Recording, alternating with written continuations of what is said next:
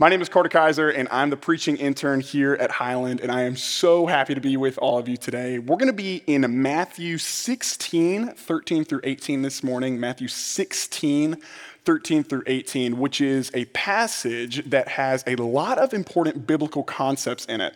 And so you could write a few different sermons on just this one passage, but today we are just going to focus on one specific dimension, Matthew 16, 13 through 18. When Jesus came to the region of Caesarea Philippi, he asked his disciples, "Who do people say the Son of Man is?" They replied, "Some say John the Baptist, others say Elijah, and still others Jeremiah or one of the prophets." "But what about you?" he asked. "Who do you say I am?" Simon Peter answered, "You are the Messiah, the Son of the living God." Jesus replied, "Blessed are you, Simon, son of Jonah, for this was not revealed to you by flesh and blood, but by my Father in heaven. And I tell you that you are Peter, and on this rock I will build my church, and the gates of Hades will not overcome it." I was in Israel a few months ago on a guided academic trip through Lipscomb University.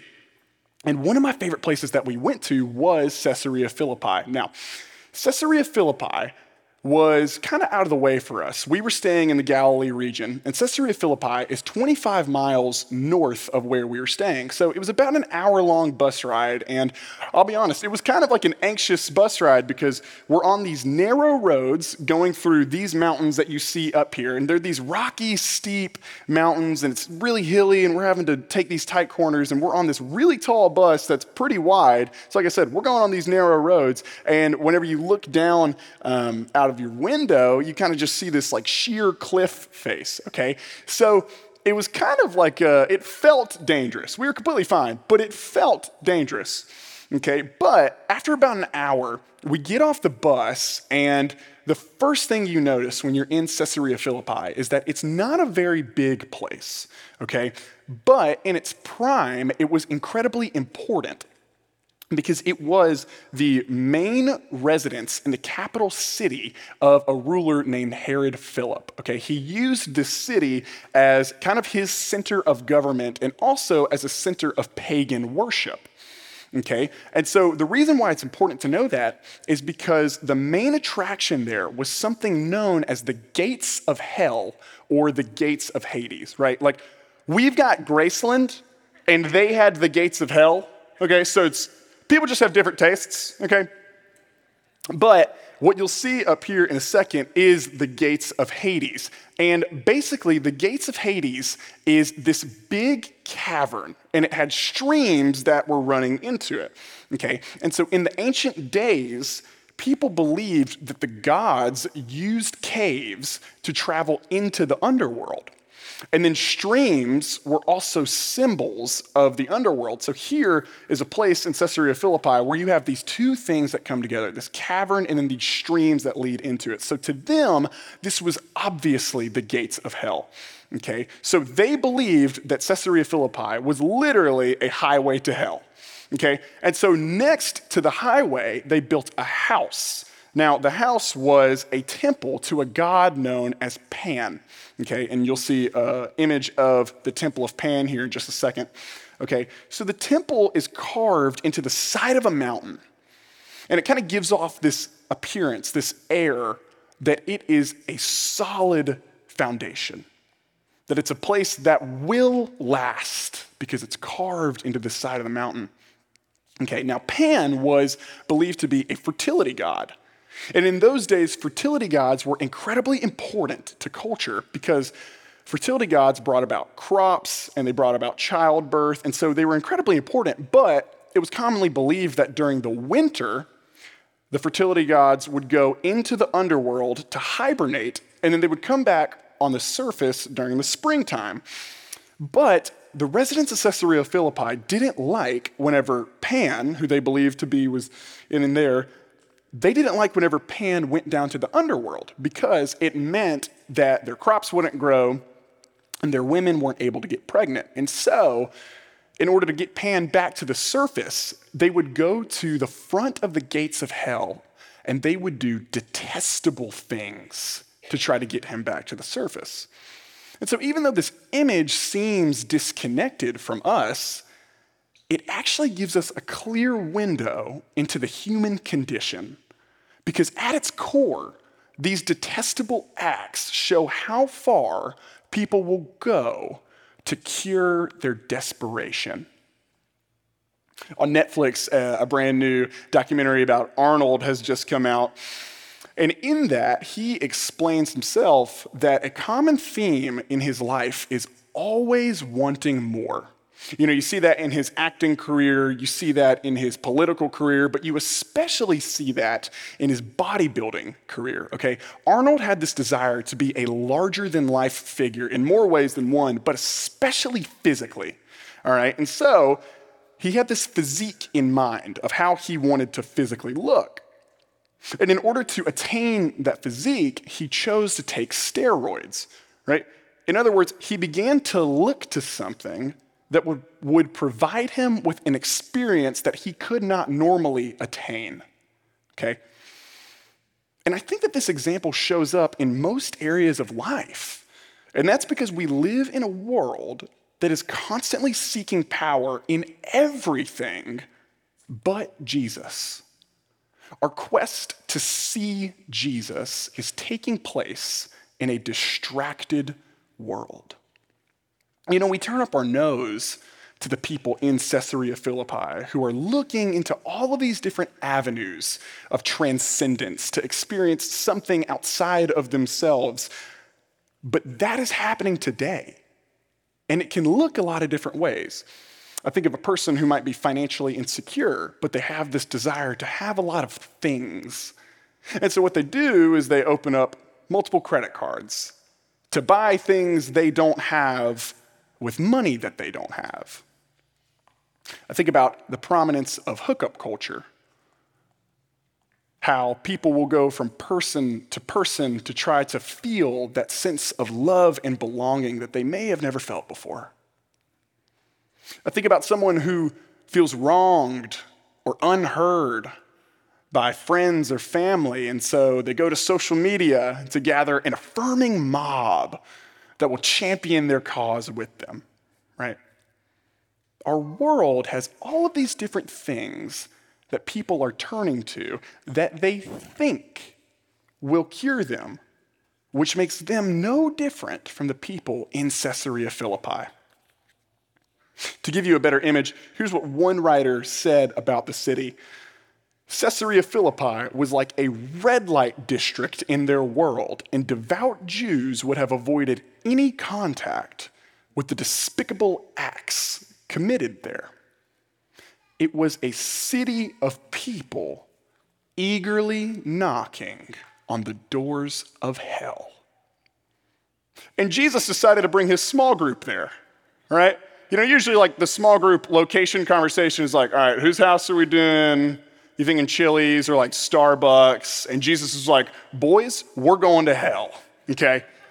But really, the question is, why did Jesus bring the disciples there? You know, as I just described, this was not an easy trip. In fact, it was incredibly convenient for the disciples because their home base was in Galilee.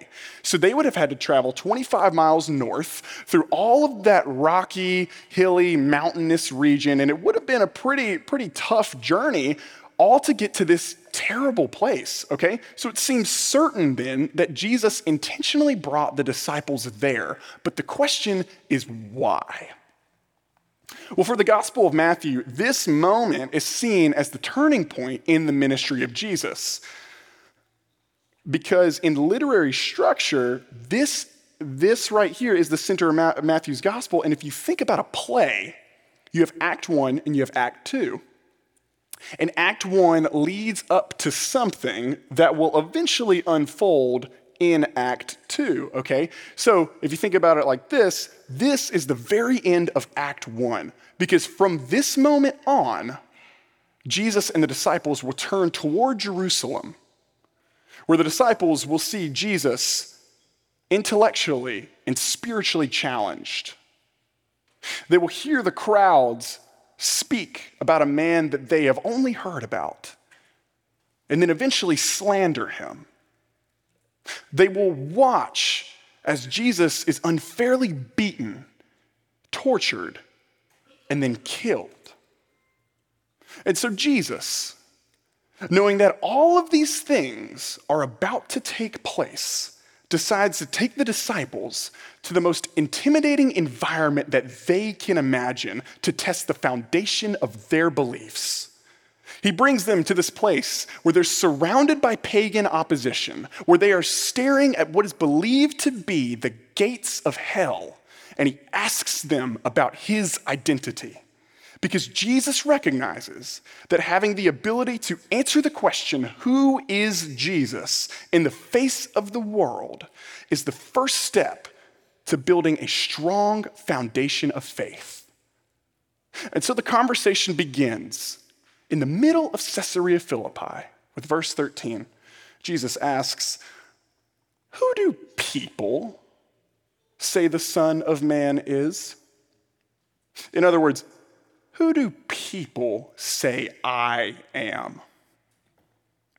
And so the disciples respond, verse 14, well, some say John the Baptist, others say Elijah, and still others Jeremiah or one of the prophets. And it's almost like Jesus looks at those answers and says, okay, set those aside for just a second. But what about you? Who do you say I am? And what I think is so interesting is that Jesus asks his followers about his identity. He doesn't just accept the opinion of the anonymous crowd. No, he's asking the people who have traveled with him, who ate with him, who he had conversations with. He's asking the people who intimately know him. And I think that there's something to be said here about the relationship between intimacy and truth, because when you spend a lot of time with someone or something, you begin to deeply know its very essence. That is, you truly know it, which is why Jesus is asking his faithful followers about his identity. And I think that this is an important reason to be intimate with Jesus. You know, I don't think it's a coincidence that people who have confusion or doubt about the identity of Jesus are also people who are distant from him. Because when you pull back from someone or something, you begin to only have a vague idea of it, and you almost create a character of it. You know, I do this a lot with my friends up at school. We'll go and we'll spend all of this time together, and then summer will hit, and I'll be away from everyone. And during this time, they start to become fuzzy in my mind, and so what happens is that I begin to build these characters in my mind made up of all of these general characteristics of who I know them to be, right? But then the moment that we get back together in August and we have that first conversation, I realize, oh, you are way more complex than I made you out to be in my mind. You know, it's sort of like whenever you're at a basketball game, okay? If you have courtside seats, it is very easy to focus on the game because you're right there. Now, the distractions are still absolutely happening around you, but they're not as prominent because you're staring right at the game, right? But the moment that you start to back out, the distractions become way easier to see, and the game gets smaller and smaller. And so, because Peter is close to Jesus, and he doesn't let the distractions phase what he knows about Christ, he gets the answer right. In verse 16, Simon Peter answered, "You are the Messiah, the Son of the living God."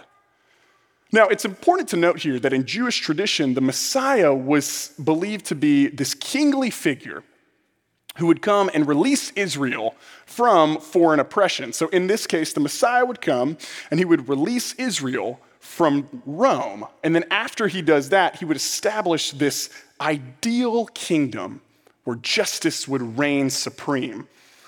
And what's fascinating is that despite his current context, Peter properly identifies who Jesus is. Despite everything that's going on around him, Peter can clearly see that Jesus is the Messiah, the King sent by God. And what's interesting is that the disciples are standing in the middle of a city that is used to waiting on a God to visit them. And what these residents don't realize is that a God has visited them, just not the one that they were expecting. The only ones who recognized this divine visitation were the disciples because they were focused on the correct thing. As Eric and I were talking about this sermon, he drew this illustration, which will be up on the board in just a second. Okay, here you had all of these people who are staring into the gates of hell, waiting on a God. And what they don't realize is that behind them is the true God. But they didn't see him because they weren't focused on him. And I think this is an accurate illustration of our culture. All day long, we wait on and we hope for, and we try to become the God that will deliver us, when in reality, he's already come. But so often, we miss him because we're looking the wrong way. I was talking to a friend who just got home from a mission trip in Africa, and he was telling me stories about how he encountered witch doctors and demons, and he had these very real encounters. And in the middle of our conversation, he said to me, that stuff exists in our world. It just looks different over in the West. And that's because Satan's biggest tool here is distraction. And I think he's right. Satan wants to draw your attention to anything and everything that's not Jesus, so that just for a moment, you'll forget about the real foundational truth that Christ provides. And so because Peter is close to Jesus, and he's not focusing on what's happening around him, he gets the answer right. And here's how we know this. Verse 17, 18, Jesus replied, "Blessed are you, Simon, son of Jonah, for this was not revealed to you by flesh and blood, but by my Father in heaven. And I tell you that you are Peter. And on this rock I will build my church, and the gates of Hades will not overcome it." Jesus is saying, because you, Peter, had your mind properly focused, you were granted the truth. So now I tell you that you are Peter, which in Greek means stone. Now I tell you that you are Peter, and on this rock I will build my church, and the gates of Hades will not overcome it. This thing that you see now carved into the side of a mountain, looking so strong and so permanent that everyone is giving their time and their energy and their attention to, it will not win. And that's on two levels. The first is Jesus is saying that pagan and worldly opposition will not win. It will attack the church. It will try, but it will not succeed. And the second is that the underworld, death, will not win even if it seems like it has.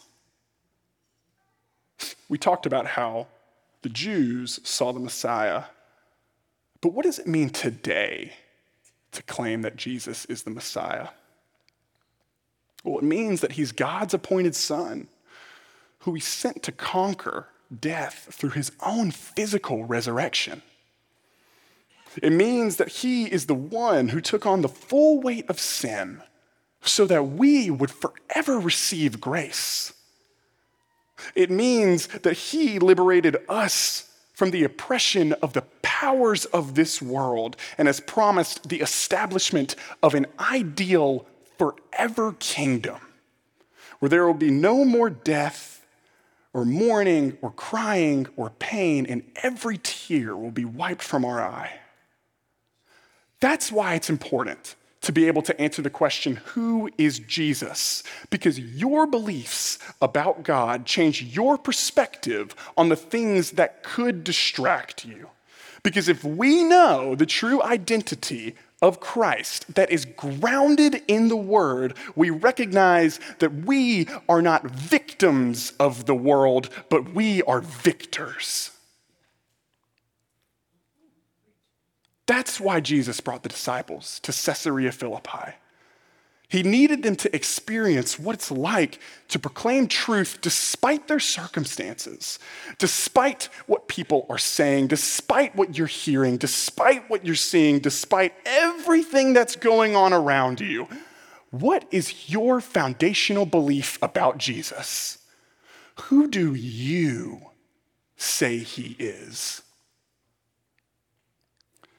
If you don't know, or you need a first step, or maybe a refresher, I encourage you to get into the Word and get to know who Jesus really is.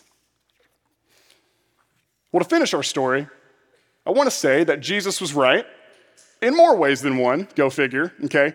I don't know if you noticed, but the Temple of Pan is not exactly doing so hot as a place of pagan worship. In fact, ironically, it's now a place where Christians go on Christian tours to learn more about Jesus. How about that?